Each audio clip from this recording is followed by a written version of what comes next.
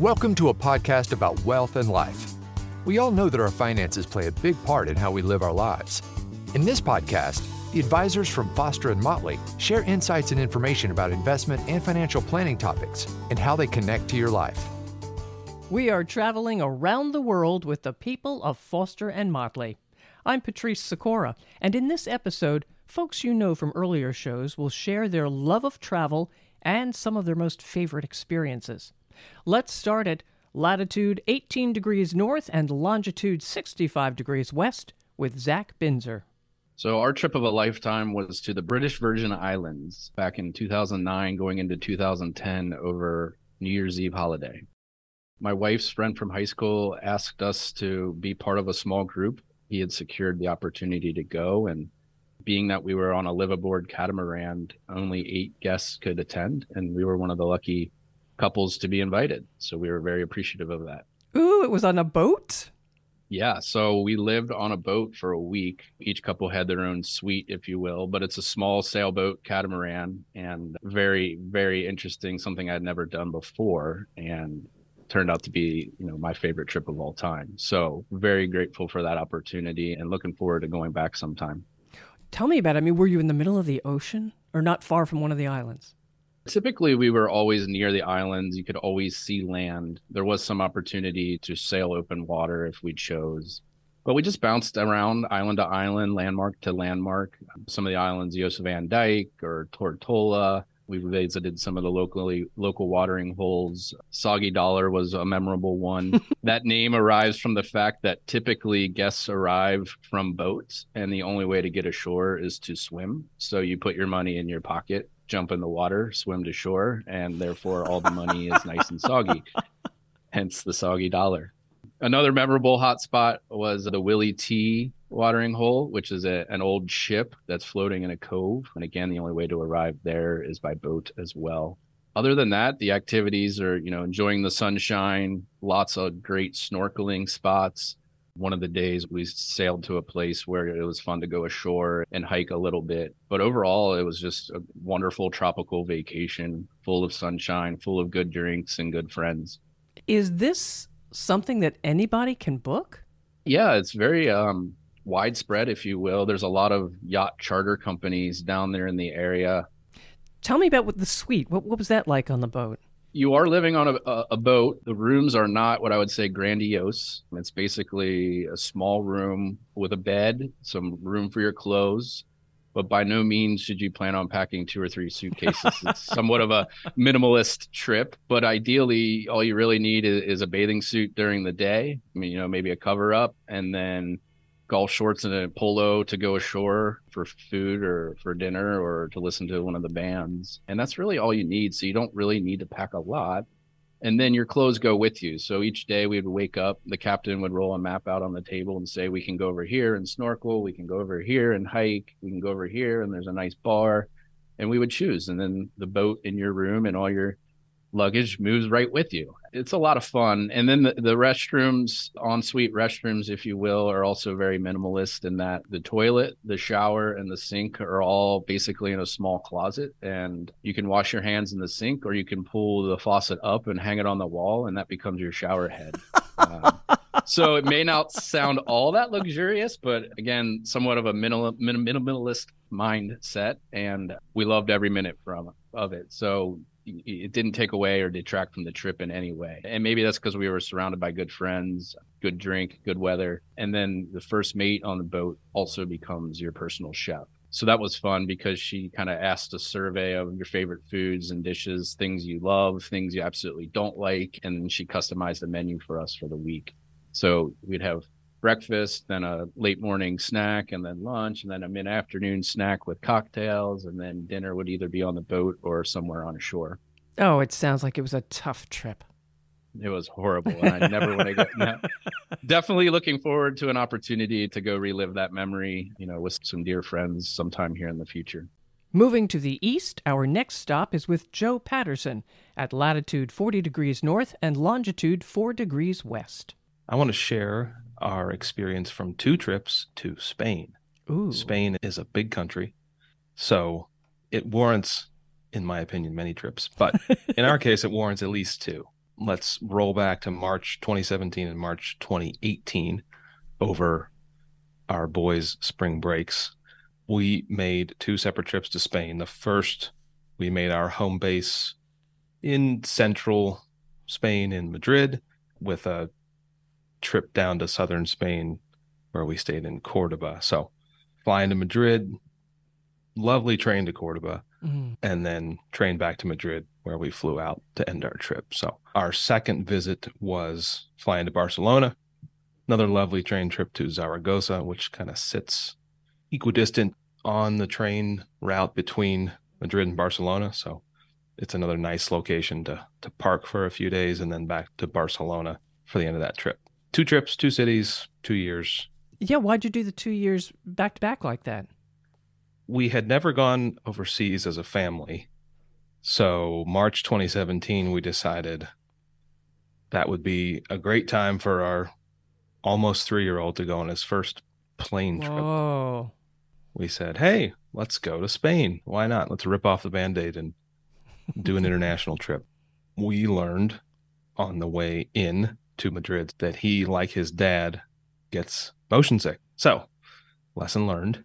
Figure out if your kids, that's tip number 1 from my session. Figure out if your kids get motion sick before you stick them on a transatlantic flight. Make a note and pack children's Dramamine if they do get sick. So, lesson learned. And we made it about 30 minutes from the ground, and the turbulence started, and it was not the best landing, let's say. However, that was the low point of the trip. It was all good from there. So we went in March because of spring break, but that leads into tip number 1, tip number 2, I should say, which is shoulder season is a fantastic time to visit Spain or any other country. Shoulder season in Spain happens to be March to early mid-May, and then swing back again in September, October timeframe. So really not in the summer and not on a major holiday when the weather is nice. Now, the weather is, by Cincinnati standards, pretty darn nice in those times of year. Even in March, we went in mid-late March. The worst days were 60 and sunny, and the best days were low 70s and sunny. Coming from Cincinnati, and Cincinnati winters, which generally involve some form of gray, Spain being one of the most sunny places in the world is a nice place to go. We chose Spain because we like visiting new places. We like history. We like culture. We like food. We like good scenery. We like good weather. So you can kind of tick every one of those things off the list in Spain. Other than stay there forever, how long would you recommend someone goes for a visit? Yeah, that's a great question. Forever is a nice answer. I like that one. 2 weeks would be fantastic if you can swing it. We were there 8 days, but that was sort of limited by school schedules. 10 days it would be a nice one to do. If you're going with kids, be prepared to exist on Spain time, which if you try to eat dinner at 6 or even 7 or sometimes even 8, you will get funny looks, or there just won't be any dinner to eat. You'll be eating off the tapas menu, which is, they might have a few things floating around at the bar. Dinner starts around 9 and it goes till 12, 1, every night. So that's a change. But if you think about, being ahead 5, 6 hours, that's not awful. If you're used to eating dinner at 6 here, then it's not such a stretch that you might eat it at 10 in Spain, which is kind of prime dinner hour. So that's very different. The schedule is certainly different. Things do close down after lunch, so be aware of that. Joe, would you recommend this for people with kids, for families? I would.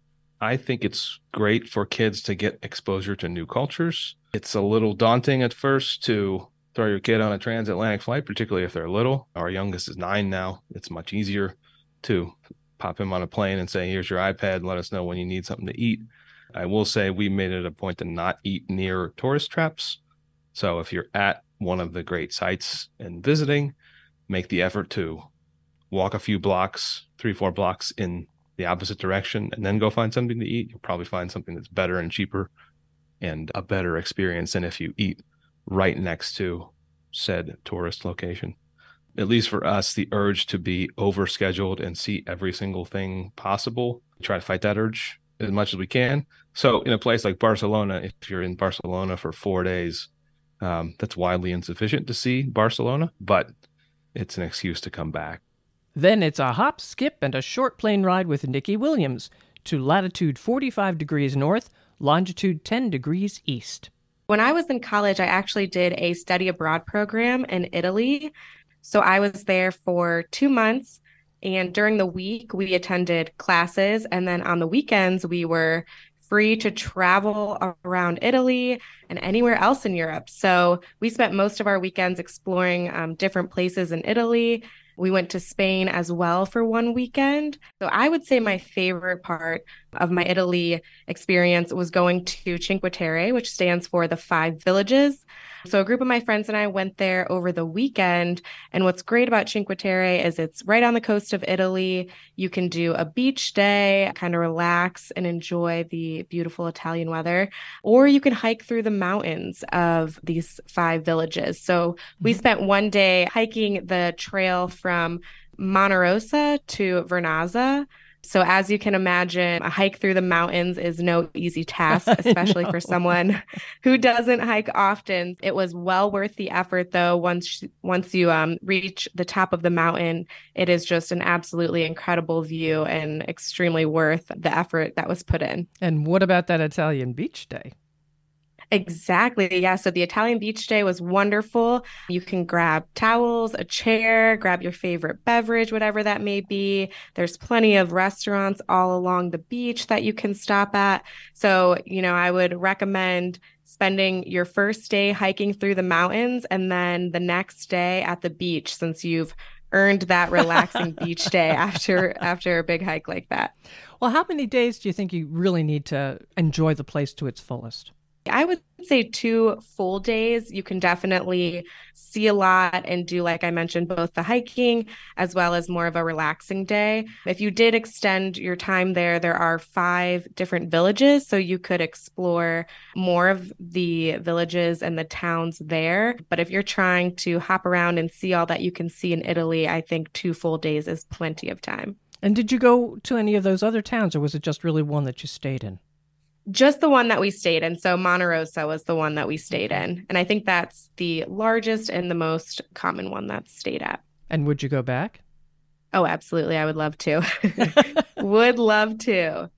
We head a bit further north with Rachel Rasmussen to latitude 49 degrees north and longitude 31 degrees east. I love talking about travel, Patrice. This is like my favorite topic. I won't talk about necessarily my favorite trip, but my most recent trip.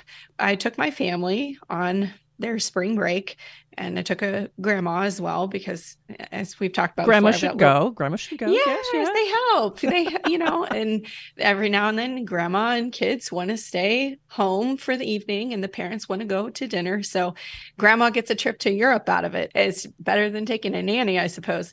But anyway, we went to Bavaria recently. So we flew into Munich and we did all the areas south of Munich, little Bavarian towns. And then we made our way through northern Austria to Salzburg, Hallstatt, and Vienna. So it was Germany and Austria. Wow. And oh my gosh, I can just rave about how beautiful, incredibly beautiful. I can't think of any other place in the world that looks the way this place looks. So lush and green, and the beautiful mountains and the lakes are so clear, just incredible views, and the air feels so fresh and lovely. And all along the way, they have these magnificent castles. So that's one of the pit stops that we made. We stayed a few days near Neuschwanstein. And I'm butchering this because I can't speak German. A little French, a little Spanish, no German, but it's just incredible. It's actually where Walt Disney got his, well, they say anyways, idea for the Disneyland castle. So it looks like that. Why did you choose Bavaria? It was just an area that I hadn't done before. When I was younger, I lived in the UK and I did a lot of travel by myself, and we did the big cities, but I wanted to get a sense of what it was like to have an apple strudel by the lake. And it lived up to all of my expectations. How did the kids do? Oh, they were great. It's a chance for them to be outside and run around. And we went to this little farm where they had barnyard animals walking around. I'm pretty sure they wouldn't do this in the States, but in Austria, they let the donkeys and the pigs and everything run around and with the visitors, and you got to pet them. And it was a rescue farm. So that was kind of fun. And they were great on the plane.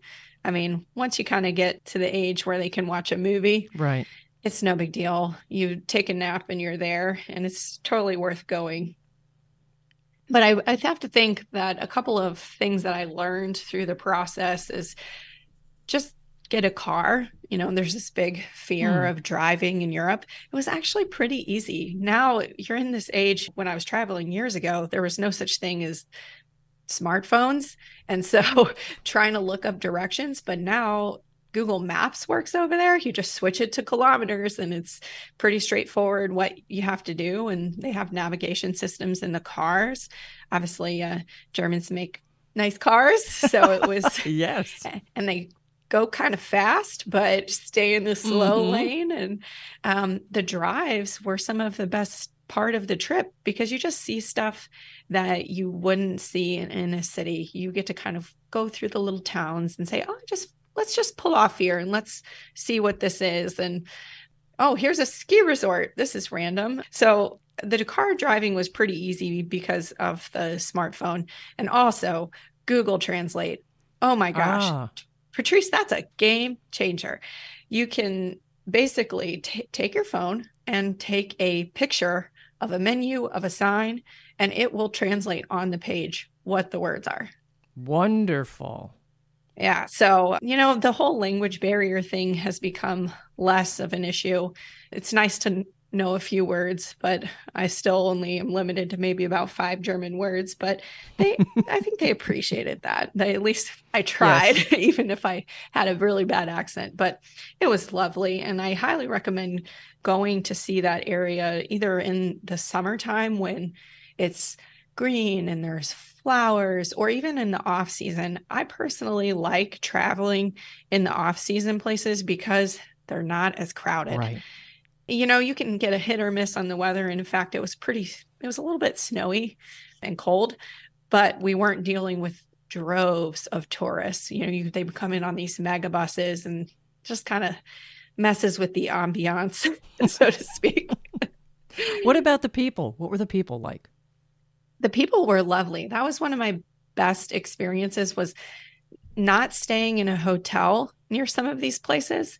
I stayed in an apartment owned by some of the families that were local, and they would come introduce themselves and put fruit on the table and say, here, let me tell you about my family's history. Some of these families have owned this land for 10 generations. Wow. Going back years and years. And so if you just ask questions, people love to tell you their life story. I think it's kind of like a common thing. This is Germans and Austrians are timely. Yes, they are. Arrive on time.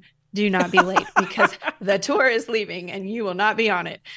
Anyway, as long as you're on time and you're polite and you try the food, then they were just wonderful, lovely, friendly people. And also it could have contributed that we weren't kind of in a really busy tourist season. So maybe they're a little amenable to having visitors. So I think that does help. Moving back south, we join Nick Roth at latitude 29 degrees north and longitude 31 degrees east. Well, Patrice, I love to travel. I've been to 16 different countries, and today I'd like to talk about my trip to Egypt last summer. Egypt? Why did you go there? A friend of mine and I really wanted to go to Africa, and we were between South Africa, Kenya, and Egypt, and we got a cheap flight to Egypt, so that's where we decided to go. Did you have an itinerary, or did you just go for fun to just see what happens? I had built out the itinerary pretty well before we left. We spent time in 3 different of the main cities in Egypt: Cairo, Aswan, and Luxor. So I had read a lot of travel blogs about what to do in each of those cities and how to best spend your time. So we had several tours planned in advance, and there were a few days where we just winged it and did whatever we could, but most of it was planned ahead of time. What did you like the best? The culture there is just incredible. Thinking about how old that civilization is and how far back the ancestors of that country date back, it is quite incredible to think about. And you see that all over the country once you're actually there, and just kind of understanding how tied into history they are was really an incredible experience for me. What is something that you really remember the most? What picture comes to your mind? It's hard to beat the pyramids, Patrice. We decided to do that on our second last day there so that we always had something to look forward to, and they really did not disappoint at all. It's incredible how intact they are for how old they are, and the people there just take such incredible care of them, and they all are involved in that process, right? It takes everyone being committed to preserving that history to actually make it happen. So that was just really incredible. Tell me about the people. The people were extremely friendly. I think that obviously you're a tourist, so you're bringing money into their country, which they appreciate, but everybody was helpful and very nice. And we really didn't have any issues at all with the people. We had one slightly aggressive taxi driver, but other than that, all good. Did you ride any camels? We did. The camel ride was amazing. Highly recommend, for sure. It was really a great experience. Tell me about it. There's a viewing point near the pyramids where you can't really get to just walking. It's a pretty intense little desert area, so it's much easier to go by camel. And so you take a camel out to the viewing point, and you get to take pictures on the camel with your friends, and it was really a cool experience. Nick, do you have any tips for visiting Egypt? I have 2 tips. Don't go in the summer. The average high was 112 while we were there. Oh, my. It was really not as bad as you might think, but still don't recommend it. We got the cheap flight for a reason, I found out. And the second tip is feel free to haggle with the taxi drivers. You know, Uber was great in Cairo, but in Aswan and Luxor, the Uber was nowhere to be found. So you had to just flag down a taxi. And the first price they quoted you was 4 times higher than what you actually should have paid. So we saved probably over $100 just by haggling down our taxi prices. So fantastic. Now, how long do you think is the ideal time to be there? 9, 10, probably no more than 11 days. We felt like we saw most of the highlights, if not all the highlights, and then even some little extra stuff along the way in 9 days. So I think 9 to 11 days is a pretty good time frame. And where are you going next? This summer, I'm looking forward to Japan and South Korea. It's going to be a fun summer as well. Now grab your backpack and settle in for a rather lengthy flight to latitude 13 degrees north, longitude 103 degrees east, and Sarah Young's adventure. I went to Thailand and Cambodia. And when did you go? We went in September of 2016. So it's been a few years. We went in the off season, which was very fortunate. We didn't have to deal with any school schedules or anything like that. So it was the rainy season, which actually turned out very well for us. It didn't rain very much, but everything was just a little bit less populated. Why did you choose Thailand and Cambodia? I had been wanting to go see Angkor Wat in Cambodia for years and years. I don't even remember the first time that I became aware of Angkor Wat, but it was sort of this bucket list item, and we had some time available. We were deciding where to go, and we thought, why not now? So that's why we went to Cambodia. And then my husband had a couple of friends from college who were living in Bangkok, Thailand at the time. So we decided to bundle the two together. The countries border each other, so it made a lot of sense. So we got to visit some friends, check off this bucket list item. It was great. Tell me about Angkor Wat. There are no words. The first time that we saw it, after we got our tickets for the following day, we were able to go in and kind of see the last hour, the sunset, get into the park. So we turned the corner and one of the main temples was there, and I saw it in person. And Patrice, I'll be honest with you, I actually teared up. I'd been dreaming of this moment for so many years. We turned the corner and the lush palm trees and the moat and just this massive structure that was built in the year 800. It was truly amazing. And then for our big tour day, we did a bike tour. So it ended up just being my husband and I with this guide. Oh, and fantastic. Yes. So they picked us up at, I don't know, 3:30 or 4 o'clock in the morning. So we watched the sun rise behind the building, which was as amazing as it sounds. And I highly recommend. And we did a bit of a walking tour around one of the main temples. And then we actually biked from, this whole area was an entire city. So Angkor Wat is one of the main temples and buildings, but from there's just so much to do and see, and different buildings and structures and kind of sub-towns, and they're all different and they all have their own little flavor. So they picked us up at 4 and we were biking until probably 3 in the afternoon. We stopped and had lunch along a river, and we got a guided tour and learned a lot more about the history. And oh my goodness, it was absolutely wonderful. Sounds to me like you would recommend this. 1,000 times over. Absolutely. What about Bangkok? Bangkok was huge, and it was hot. There were so many different layers to the city.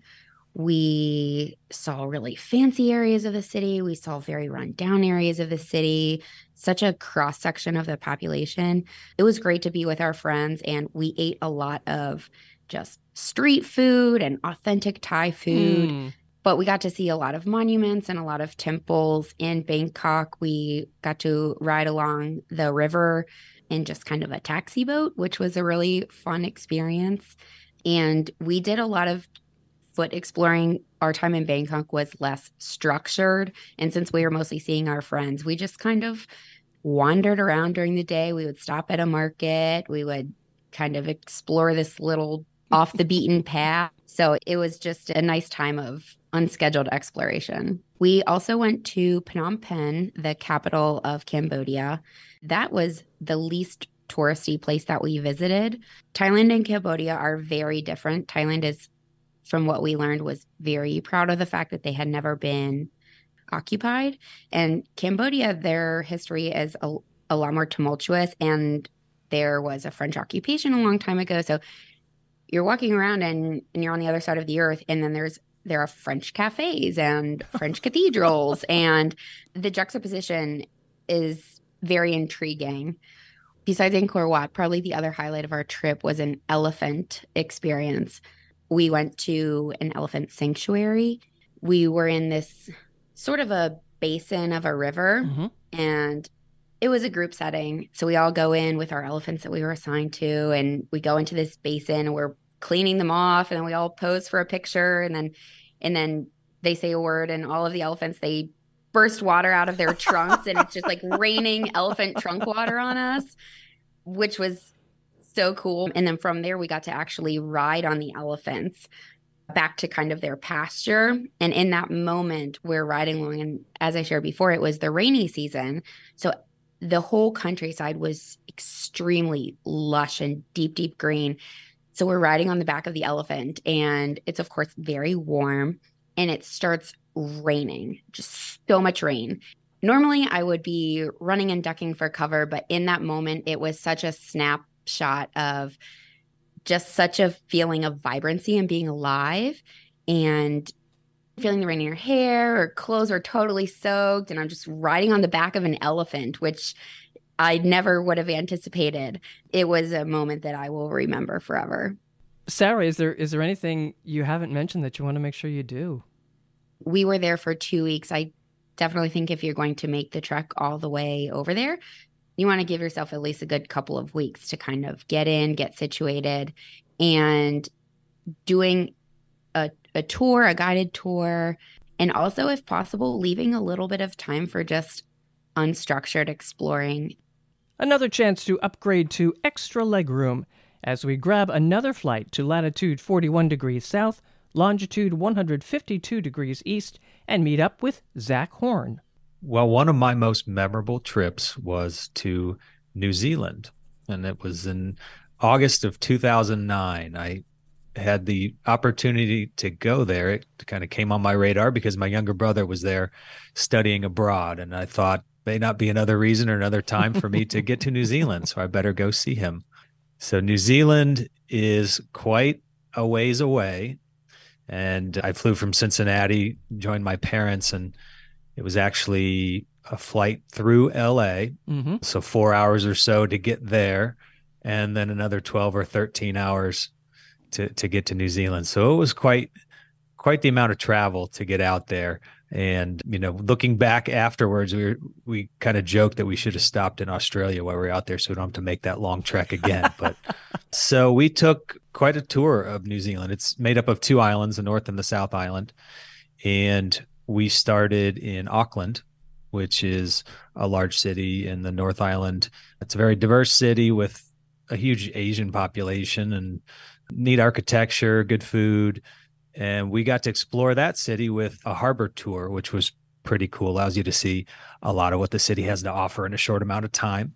So that was neat. And then we visited what they have there, that they're kind of known for their Sky Tower. Got to have a good view of the area as well. Really just enjoyed the harbor town that is Auckland for a couple days, and then began some further travels to the south. And where'd you go there? So we were joined by my older brother, who then flew over, kind of made this a family affair. Nice. And rented a car, which was an interesting experience because in New Zealand, you drive on the left side of the road. So that made for some interesting experiences, especially going through roundabouts. Yeah. But we drove south through just a gorgeous green, sprawling hills. I think New Zealand is actually kind of well known for the terrain because of Lord of the Rings. Right. Those movies were filmed there, and it really is just beautiful. So we drove to a town called Rotorua, which is known for geothermal activity and geysers and active geysers and mud baths and kind of spa type stuff too, and got to explore that area. And it's also known for the Maori culture, which is the indigenous folks of New Zealand. So that was a neat experience to kind of see what that area was all about. And then we moved on from there to Lake Taupo, which is just a really neat crater lake in the middle of the North Island, and a lot of outdoor activities going on there. And so we took part in a few fun ones. We went bungee jumping off of about 150-foot cliff, which was pretty cool, pretty interesting. Okay, whatever you say. Yeah. And then we also did a rope climbing experience, which was like a ropes course, 50, maybe 100 feet up in the trees. And you're clipped on with a carabiner. And it was exciting. It was a little nerve wracking, but it was a heck of a workout too. I believe it. You said exciting with a little bit of doubt in your voice there. Well, it was an experience. So haven't done it since. I'll leave it at that. Speaking of experiences, what do you remember the most? What would you recommend to someone? Yeah, well, I would recommend really exploring the country. I mean, it's a smaller country in the grand scheme of things, but there's so much to see and so much offered. And so to be able to see Auckland and Rotorua, and then we eventually moved on to Wellington, which is the capital city.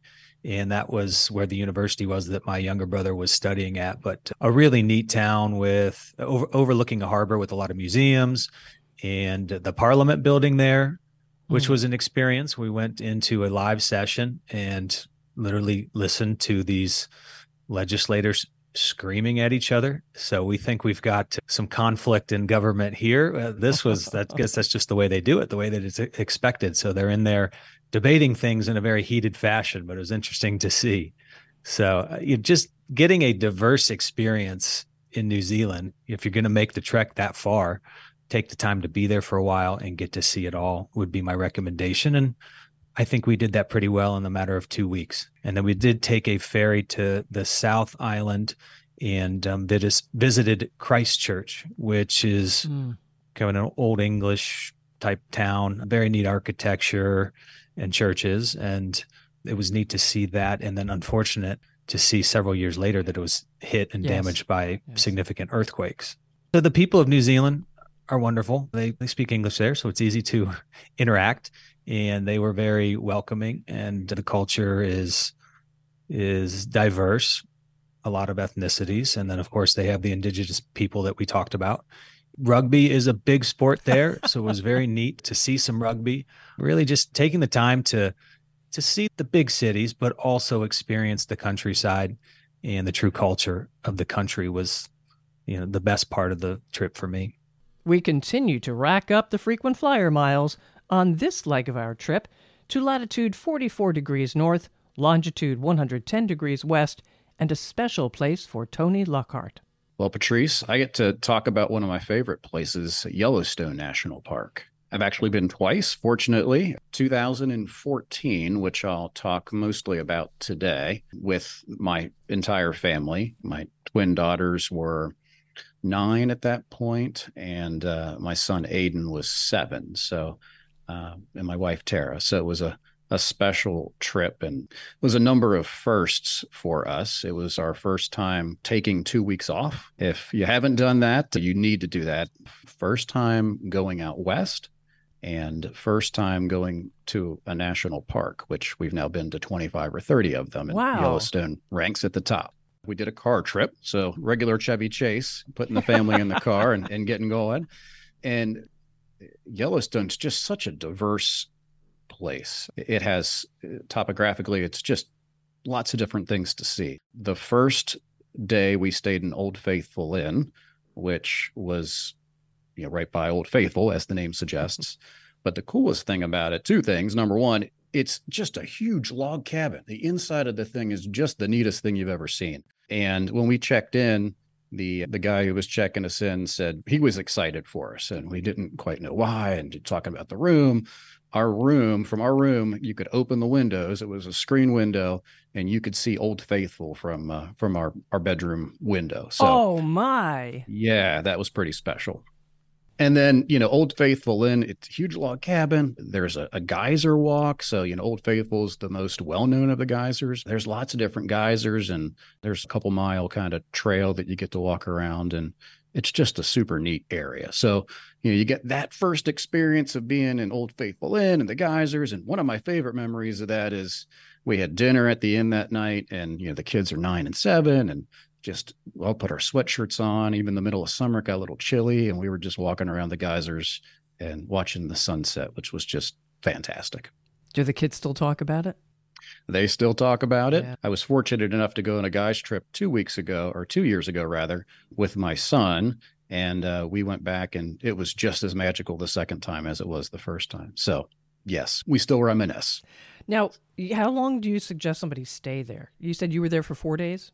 Yeah, we were there for 4 days. So Old Faithful Inn was the first day. The second day, we traveled up to Mammoth Hot Springs and stayed in the resort there.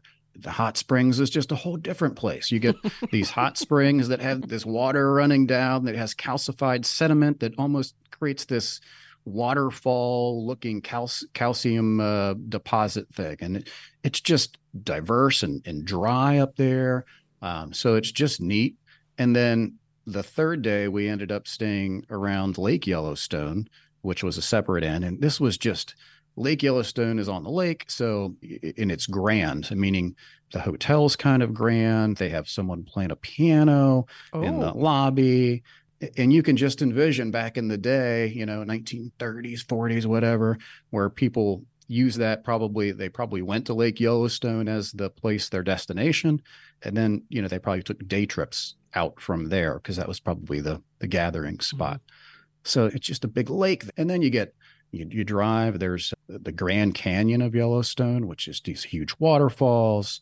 We talked about the lake, there's woods. It's just, there's the Serengeti of Yellowstone, where it's big open fields and you see all these animals grazing, and it's just magical. In fact, it's even diverse in temperatures. When we were there 2 years ago, all within one day, it was sunny, it rained on us, it got cold, and it actually snowed all within one day. So it's just a neat place. What tips do you have for going there? My tip would be to plan ahead. It is a busy national park, so planning, 6 months ahead of time. If you're going to go in the summer, you probably want to start thinking about it, November, December, January. And there's a lot of different ways to interact with Yellowstone, whether it's, you want to backpack or camp or stay in the inns. There's a lot of different ways. But I encourage everyone, we deal with technology every day, to disconnect for a little bit and spend a little time with nature. I want to read a quick quote from a book that I read, Wilderness, The Gateway to the Soul by Scott Stillman. His passage says, many consider this roughing it. He's referring to backpacking, but I disagree. This is lavish decadence. I'm free from the demands of city life. I have endless opportunity to wander at will or simply sit and watch the magnificence of creation unfold. It's all right here, happening before my eyes. Like the endless summer of childhood, my days are long, enchanted, and full of possibility. This is not roughing it. This is smoothing it. So I encourage all of you to get out into nature and enjoy nature and smooth it out a little bit, not rough it. One more plane and one more stop at latitude 32 degrees north, longitude 81 degrees west, with Betsy Walking, who shares not just her destination, but how she got there. The place I'm going to talk about is Savannah, Georgia, but as much as the place, I want to talk about the booking experience that I had. A friend and I decided we wanted to take a trip, but we didn't know where we wanted to go. So we heard of this service called Pack Up and Go. They did a phenomenal job planning the trip. It was all anonymous and it was a surprise to us. And as fun as the surprise was, the more important thing was that we didn't have to do a bunch of research. We filled out a questionnaire, gave them our budget, and they planned the trip. We got an itinerary. They booked travel or transportation as well as accommodations. And we just showed up. It was wonderful. When did you find out where you were going? So about a week before, we got an email giving us the temperatures during the time we were going to be there and a few bullet points on what to pack. But we didn't actually know we were going until probably 2 days before we got an envelope. We chose not to open it until the morning we departed, but we could have found out 2 days before, but we chose to wait. All right. How long did you go? We did 3 nights, 4 days. However, they do allow for up to, I think, an 11-day trip. Okay, I'm going to ask you, was it expensive? All things considered, I would say no. It's variable. I've had friends since take similar trips. One was sent to Boston, one was sent to Philadelphia, and they both included, and it is just in the contiguous 48 states, so it's not an international opportunity. It is just local, but depending on the budget that you set with Pack Up and Go, they will decide, or they will change the variation or how expensive or the accommodations are, things like that. So one friend that actually got sent to Boston, her trip included an Uber gift card because some of the reservations that were made on their behalf were a bit of a drive away. So instead of them having to pay for that, it was included. I love the way you say we're sent to. My friends were sent to. We were sent to. Yes. But the nice thing is it is all optional, but they did make those reservations in advance because you don't know where you're going until a couple of days before. So if you do want to do a nice restaurant that takes reservations 6 months to get, they were able to book that for them. The trip my friend and I took to Savannah was much more low key. We didn't have anything pre-booked, but every meal had 2 restaurant options, kind of a more casual and a more formal option. It gave us ideas of museums and walking tours that we could take, as well as a little day trip. So we ended up taking about a half day and going to Tybee Island, which was just a good little getaway. But again, it gives you, when you fill out the survey, the opportunity to say what type of trip, if you're looking for something active or more leisure, and places you've been. So it doesn't send you somewhere that, you've been to Chicago a dozen times. They don't want to send you there. So, well, let's look at Savannah for just a moment. What did you do there and what did you really like about it? Yeah, what I really liked is it was so very walkable, pretty flat, especially compared to Cincinnati. And everything that they suggested in the 3-day itinerary besides Tybee Island was walkable. So from our hotel, we went to several restaurants. We were right on River Street, which was beautiful. So very picturesque, lots of history. We didn't end up doing any of the museums just because that wasn't what we were in for, but there were a lot of great museum options.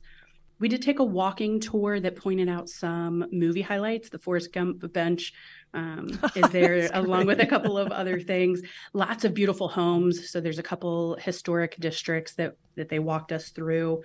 And it's just a nice slow pace. It was very Southern, full of charm, and just a great kind of short, long weekend type of getaway. Tell us once again about the name of the group that you used, the company you used, and how do you contact them? Absolutely. So it's Pack Up and Go is the name. The website is packupgo.com. So they leave the and out in the website. So packupgo.com. And it's all done online. So you fill out a survey, and if you are doing it with multiple people, they can coordinate from various destinations. So in my case, we were both coming from the Cincinnati area. So it booked airfare for both of us on the same flight out of Cincinnati. But they do have the capability, if you're doing a girls trip from 4 different cities, to coordinate that and get you all in around the same time. But it's all online. We did have a little snafu that happened. I lost track of the itinerary. Once we got to Savannah, reached out, their customer service was great, sent me a new copy via email. So we were able to get back on track. But everything was just really well communicated and laid out. That's fantastic. Would you recommend them? Absolutely. 100%. This is totally, not supported by them. They don't know that I'm talking about this. We gave them a glowing review after the trip and have recommended them to several people, but I definitely would recommend it and hope to use them again soon. Why not let your inner travel bug take over? You never know where it could lead. Just make sure your passport is up to date and you have access to your favorite podcast platform so you can listen to the latest shows from the people at Foster and Motley. Thanks for being with us. Thank you for listening to Foster and Motley, a podcast about wealth and life. Click the subscribe button below to be notified when new episodes become available. The information discussed and posted represents the views and opinions of the guest and does not necessarily represent the views or opinions of Foster and Motley. The content has been made available for informational and educational purposes only. The content is not intended to be a substitute for professional financial advice. Keep in mind that rules and regulations are subject to change. Always seek the advice of your financial advisor or other qualified financial service provider with any questions regarding your financial planning and investments. Foster & Motley is not affiliated with any third-party providers. Any mention of a third-party provider does not imply an endorsement of that provider. If you decide to utilize a third-party provider, you do so at your own risk.